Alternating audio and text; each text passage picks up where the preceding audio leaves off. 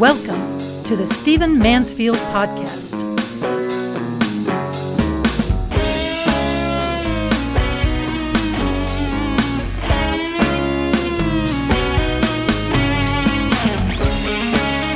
Well, welcome to the Stephen Mansfield Podcast. I'm so glad you've joined me, and I'm particularly glad you've joined me for this podcast because we're going to be talking about one of the most important events to happen, certainly in recent decades, and perhaps one of the most important events that's going to be happening for us Americans in our lifetimes.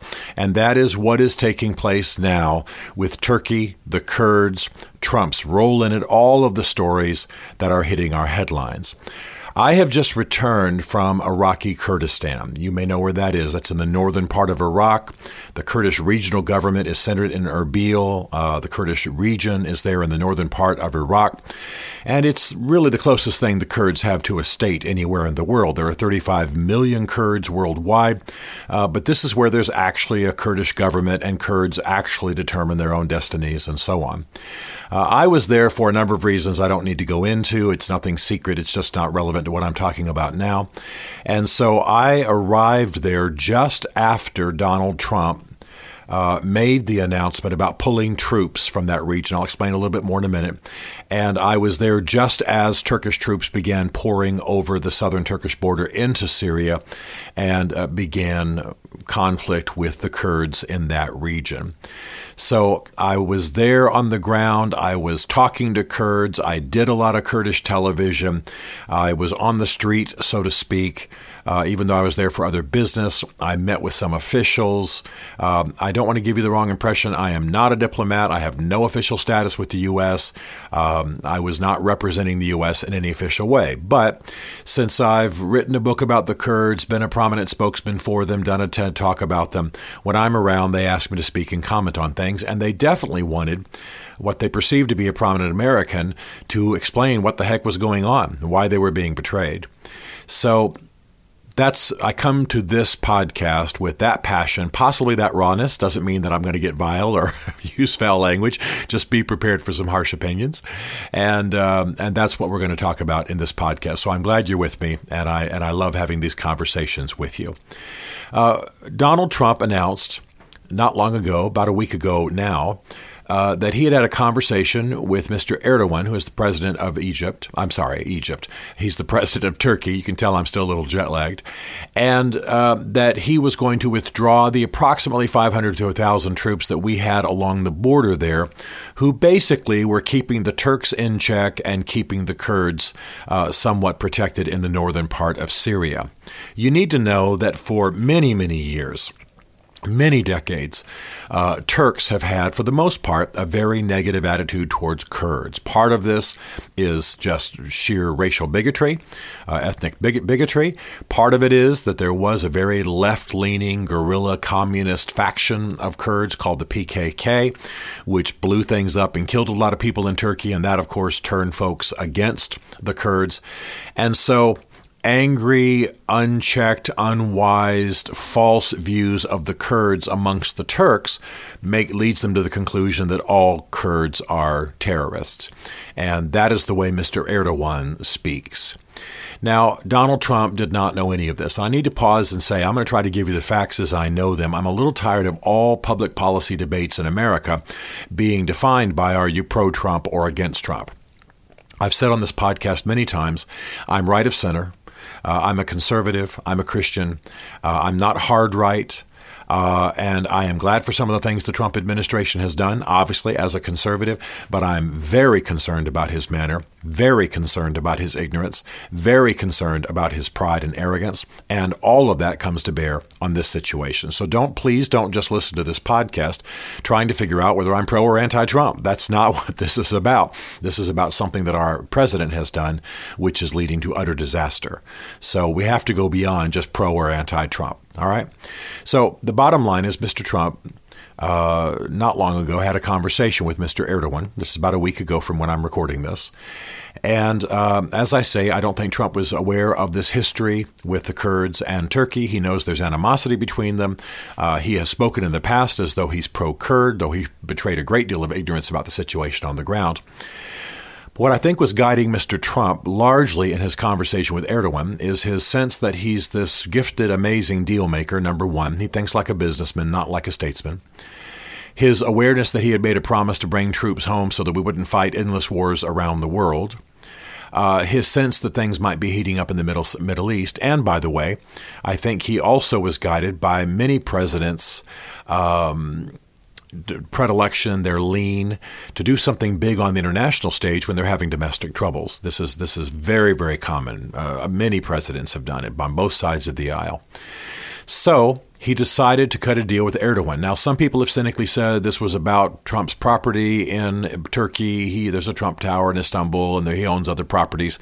I'm not that cynical. I don't believe that Mr. Trump engaged in betraying an entire people group largely because of hotel property he owns in Turkish cities. But I do think he was played, as Peggy Noonan said on a Sunday morning talk show, he was rolled by Erdogan. I do believe he thinks he's a deal maker. I do think that Mr. Trump thinks he is a great judge of character. And I do think that he has a lean towards strong, even dictatorial leaders. So I think Mr. Erdogan complained about the Turks on the southern border, suggested a policy of taking immigrants, Arab immigrants, and moving them into those regions along the northern border of Syria so that Turkey would not have the trouble with the Kurds they sometimes have. And I think that Mr. Trump thought about the promises he'd made to bring American troops home, and he also thought like a businessman in terms of the expense. And so he began bringing 500 to 1,000. It's more like 500, actually, but I'll be generous and say 500 to 1,000 troops home who were in that region, who were keeping peace, who were the main force, at least in the minds of Turks, keeping them in check. Of course, they could have been overrun, but I think the Turks have enough respect not only for American military might, but also for American presence. To not do anything while they were there. Once Mr. Trump announced that he did two things at once, by the way. He announced that the American troops would be pulled, and he also announced at the same time, meaning there had been a primary communication or conversation about this, that the Turks would be coming across the border to clean out that area on the northern border of Syria, southern border of Turkey. Now, any of us who pay attention to this situation, know anything about the history, know anything about the tensions, know that, to put it bluntly, Turks hate Kurds. That's not exactly true because many Turks are Kurds. But you understand what I'm saying. The Turkish military treats Kurds like so much cannon fodder. They assassinate them. They kill babies. They kill women. They don't care. They shoot them on the sides of the roads. This is common. You can go on YouTube and see these videos that have been there for decades, or at least as long as YouTube has existed. And so we all knew that's what would happen. We did not expect anything measured. We did not expect anything policekeeping. We did not expect a peacekeeping force to move into that region from Turkey. That is not what you look to Turkey for. So it began. And sure enough, just as Trump had announced, because he'd already had conversations with Erdogan, the bloodshed began. Now, you need to understand a little something about Mr. Erdogan. This is a man who's an extreme Islamist. This is a man who hates the Kurds. This is a man who has talked about retaking Jerusalem in a crusade within the last couple of years. He's a nut job. He does not know what he's doing. He's engineered the appearance of coups in his country so he could wipe out his enemies. This is a man who is not balanced, not wise, not a good leader. His own people, for the most part, don't like him. And he's a militarist. He wants to restore an empire. And so he's doing this with the cooperation of Donald Trump. So Donald Trump announces this. The Turks begin to pour across the border. At that point, not that I have any role in any of this, but just so you understand my vantage point, I was in Erbil at that time. By the way, having flown through Turkey to get there, I'd flown through the magnificent new Istanbul airport and had many, many conversations. When I fly, I tend to engage people in conversations. You're sitting around in, restaurants and clubs and lounges and seats and lobbies and gates and all that kind of thing. And I'm kind of large and look European or American, so people would come up and just ask me straight out, where are you from and what do you think and why did Trump do this and what do you think of the Turks and what do you think of the Kurds? And I spent hours having those conversations.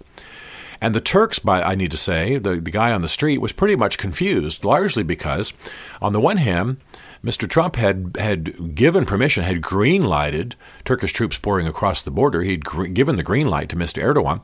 And then he threatened to destroy the country, to destroy Turkey economically, if they misbehaved. Well, this is ridiculous.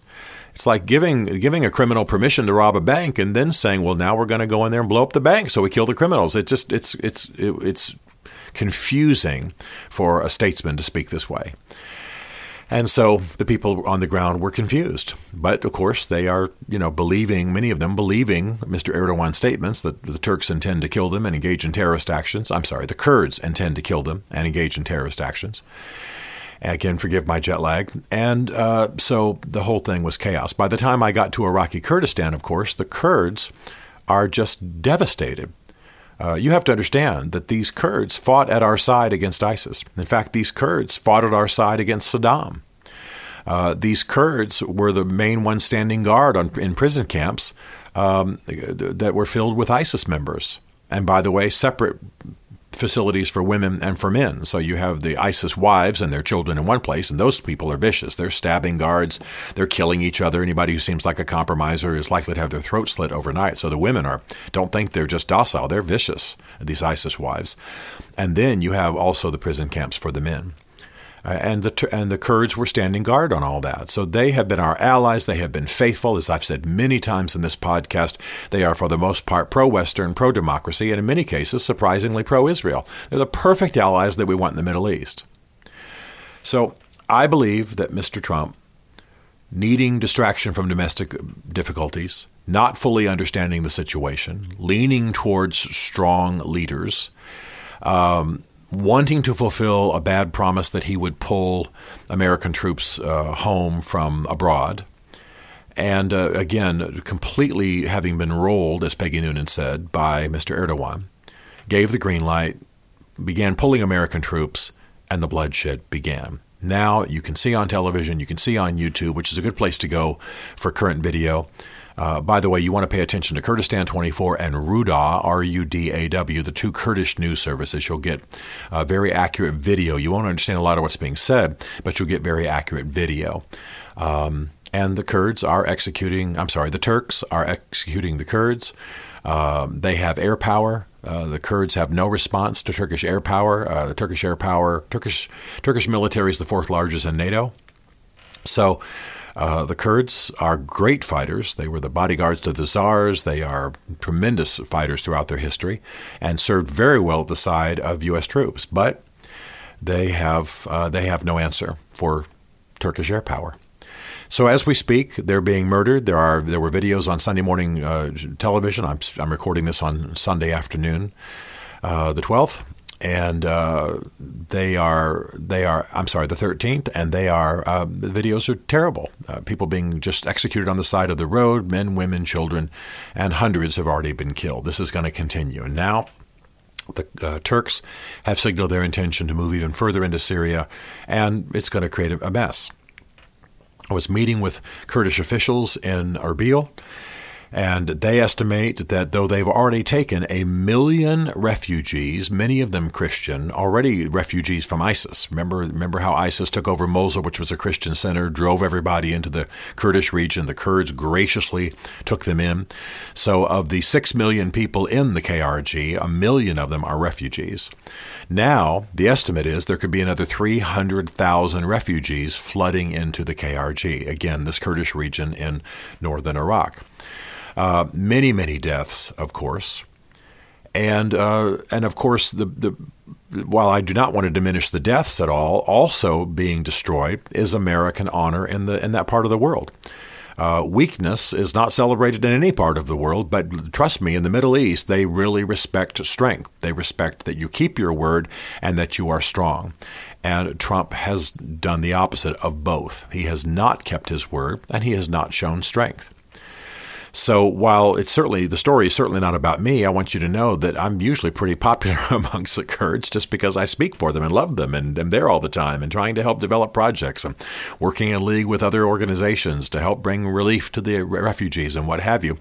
But you can even go on my Facebook page and you'll see that while most Kurds are gracious and thank you, we know that the American people are not the same as their government and we don't trust Trump, but we like you Americans who are pro-Kurd, et cetera, there are people who are furious. There are people who are raging at me because they don't have any other American, I guess, close enough to rage at. Yes, my life was threatened. Yes, people are angry. Yes, people are saying, get out of my country. And again, the story's not about me or whether I was offended emotionally. That's not the point. I was fine and traveling in luxury. But my point is that this is how angry and confused they are. We didn't behave like a superpower. We are a superpower, and we need to act like it. Superpowers don't pull 500 or 1,000 troops home from every little outpost in the world where they're doing a tremendous amount of good. And here's the analogy that I stumbled on as I was looking out the window of my plane on the way home. If I offered to take an old lady across the street, across the busy street, that's an honorable thing. But if I abandon her in the middle of the road, under some state laws, under some legal systems, I've actually committed a crime. In other words, if I've offered to render aid and I render aid only partially, so it actually endangers the person I'm supposed to be helping further, I've actually committed a crime. And that's a lot of what we've done now in the U.S. We have helped the Kurds, and then we've abandoned them at exactly the moment when they are under great threat. And when they've done us a great many services, when they've helped us, when they've cared for us. I've been in Iraqi Kurdistan when there was danger about, and I want you to know that Kurds wrapped themselves around my body. Kurds took me into their home. Kurds called to make sure I was okay. Kurds are some of the most gracious, giving, generous, loving people in the world, and they believe in covenant. You stand with them, they'll stand with you. But you betray them, they've got a long history of being betrayed. And it's a quick reaction for them to say, well, you're not really with us. And now it's a whole different story. So I believe that we are in the midst of a mess. And I think it is largely because Donald Trump does not know very much about international affairs, does not know very much about foreign policy. He thinks like a businessman, not a statesman. And he saw what it was costing to put those troops on the ground. He saw American lives in harm's way, which is true. That's what it's like when you put troops on the ground to keep peace in remote regions of the world, remote and troubled regions of the world. And he decided to pull them in. I don't think he checked with anybody. We have the indication, and certainly my friends in the White House say he didn't check with anybody. He did this on his own. He can do that as commander-in-chief. That's what we empower him with. But he didn't check with anybody. And so it's fascinating now in the wake of all this to see how many of the leaders of his own party, everyone, of course, in the opposite party, the Democrats, but many of the leaders in his own party are coming out against him. Retired generals are coming out saying this is what he does and it's wrong. It's going to get us in trouble. You should look at the interviews with General Mattis. He's brilliant on this subject, and he resigned because of this very situation. And so we are in a mess. The Middle East is being realigned. Turks will press their way, possibly all the way into Iraq, certainly through much of Syria. You do not want Turkey to have more power. There is every indication that the Syrian Kurds will align with what are called the Russian Kurds, because Russia is so present in Syria that they may take a role. We may have just seen the match put to the tender that leads to a massive war in that region. And all of it was being prevented by the highly skilled and courageous 500 to 1,000 U.S. troops there. And by the way, I'm not just engaging in idle patriotism. A well-trained special forces unit from the U.S. is worth a battalion of some other nations' military.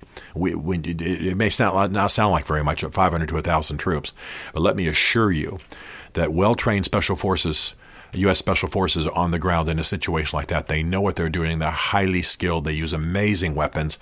They are worth many, many times their number. And so they do a lot of good. But I will tell you that the president has enraged everyone. I think this is actually a bigger issue than the Ukraine. I'm sure some folks won't agree. In the Ukraine, he was digging up dirt about one of his political opponents. He shouldn't have done it, and it was a violation of the law. I'm going to leave that to other heads. I just don't have the bandwidth to think much about the Ukraine situation. I've already said in this podcast, I think he'll be impeached in the House and probably not impeached in the Senate, and we'll just go right on. But all of that to say that this is serious. This is serious. This was a misuse of power. This was ignorance. This was arrogance. This was him thinking in terms of the economics of the situation rather than thinking as the leader of a superpower. We have betrayed some of the greatest people in the world. We will see a rise in terrorism as a result because we have shown weakness. And you show your enemies weakness, and they will arise. Now, ISIS is on the rise. Those prison camps the Kurds were guarding are being busted up as we speak today. There are videos of car bombings to facilitate escapes. Those prison camps are going to start leaking people because the Kurds will turn their attention to fighting the Turks. The Kurds will have to abandon those prison camps. ISIS will flood out by the thousands, and the numbers are dicey, but the minimum is 10,000. The maximum I've heard is 30,000. So somewhere in there is the number of ISIS warriors that we are guarding, and that larger number includes the women. And they too are vicious. They too are killing people in their camps. They too are trying to foment escape. So we've created quite a mess. And again, the issue is not whether I'm pro or contra Trump. I would have said exactly the same thing if my favorite presidents had done this. This was a disaster. Now, let me offer some solutions real quick, and then I'll bring this to a close. The quickest way we can help is by providing a no-fly zone. We have an airbase in Incirlik in Turkey. We can easily put our planes in the air. That would at least keep the Turkish Air Force from bedeviling the Kurds. The Kurds can pretty much hold their own on the ground, but the quickest way to save lives is to provide a no-fly zone immediately. This could be done in the next 2 hours. This could be done in no time. You could probably have planes scrambled in 30 minutes. I'm not an expert in those things, but I'm guessing. So that's the first thing we should do. The second thing we should do is back the Turks up. Donald Trump has all these magical powers he keeps talking about when it comes to decimating the Turkish economy. He should use that threat and others to get the Turks to back up. There is no reason they should have been allowed to cross the border. There weren't terrorist actions going across the border. The U.S. was doing fine. It was legitimate for them to be there. And this was a bad move by an ill-informed man.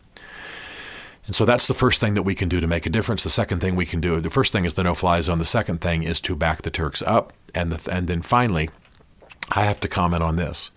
When Donald Trump realized that he'd made a big mistake, that leaders of his own party like Lindsey Graham and Marsha Blackburn and others began to come out against what he has done. And by the way, I don't know of any Republican who is standing firmly with him except those in his own cabinet.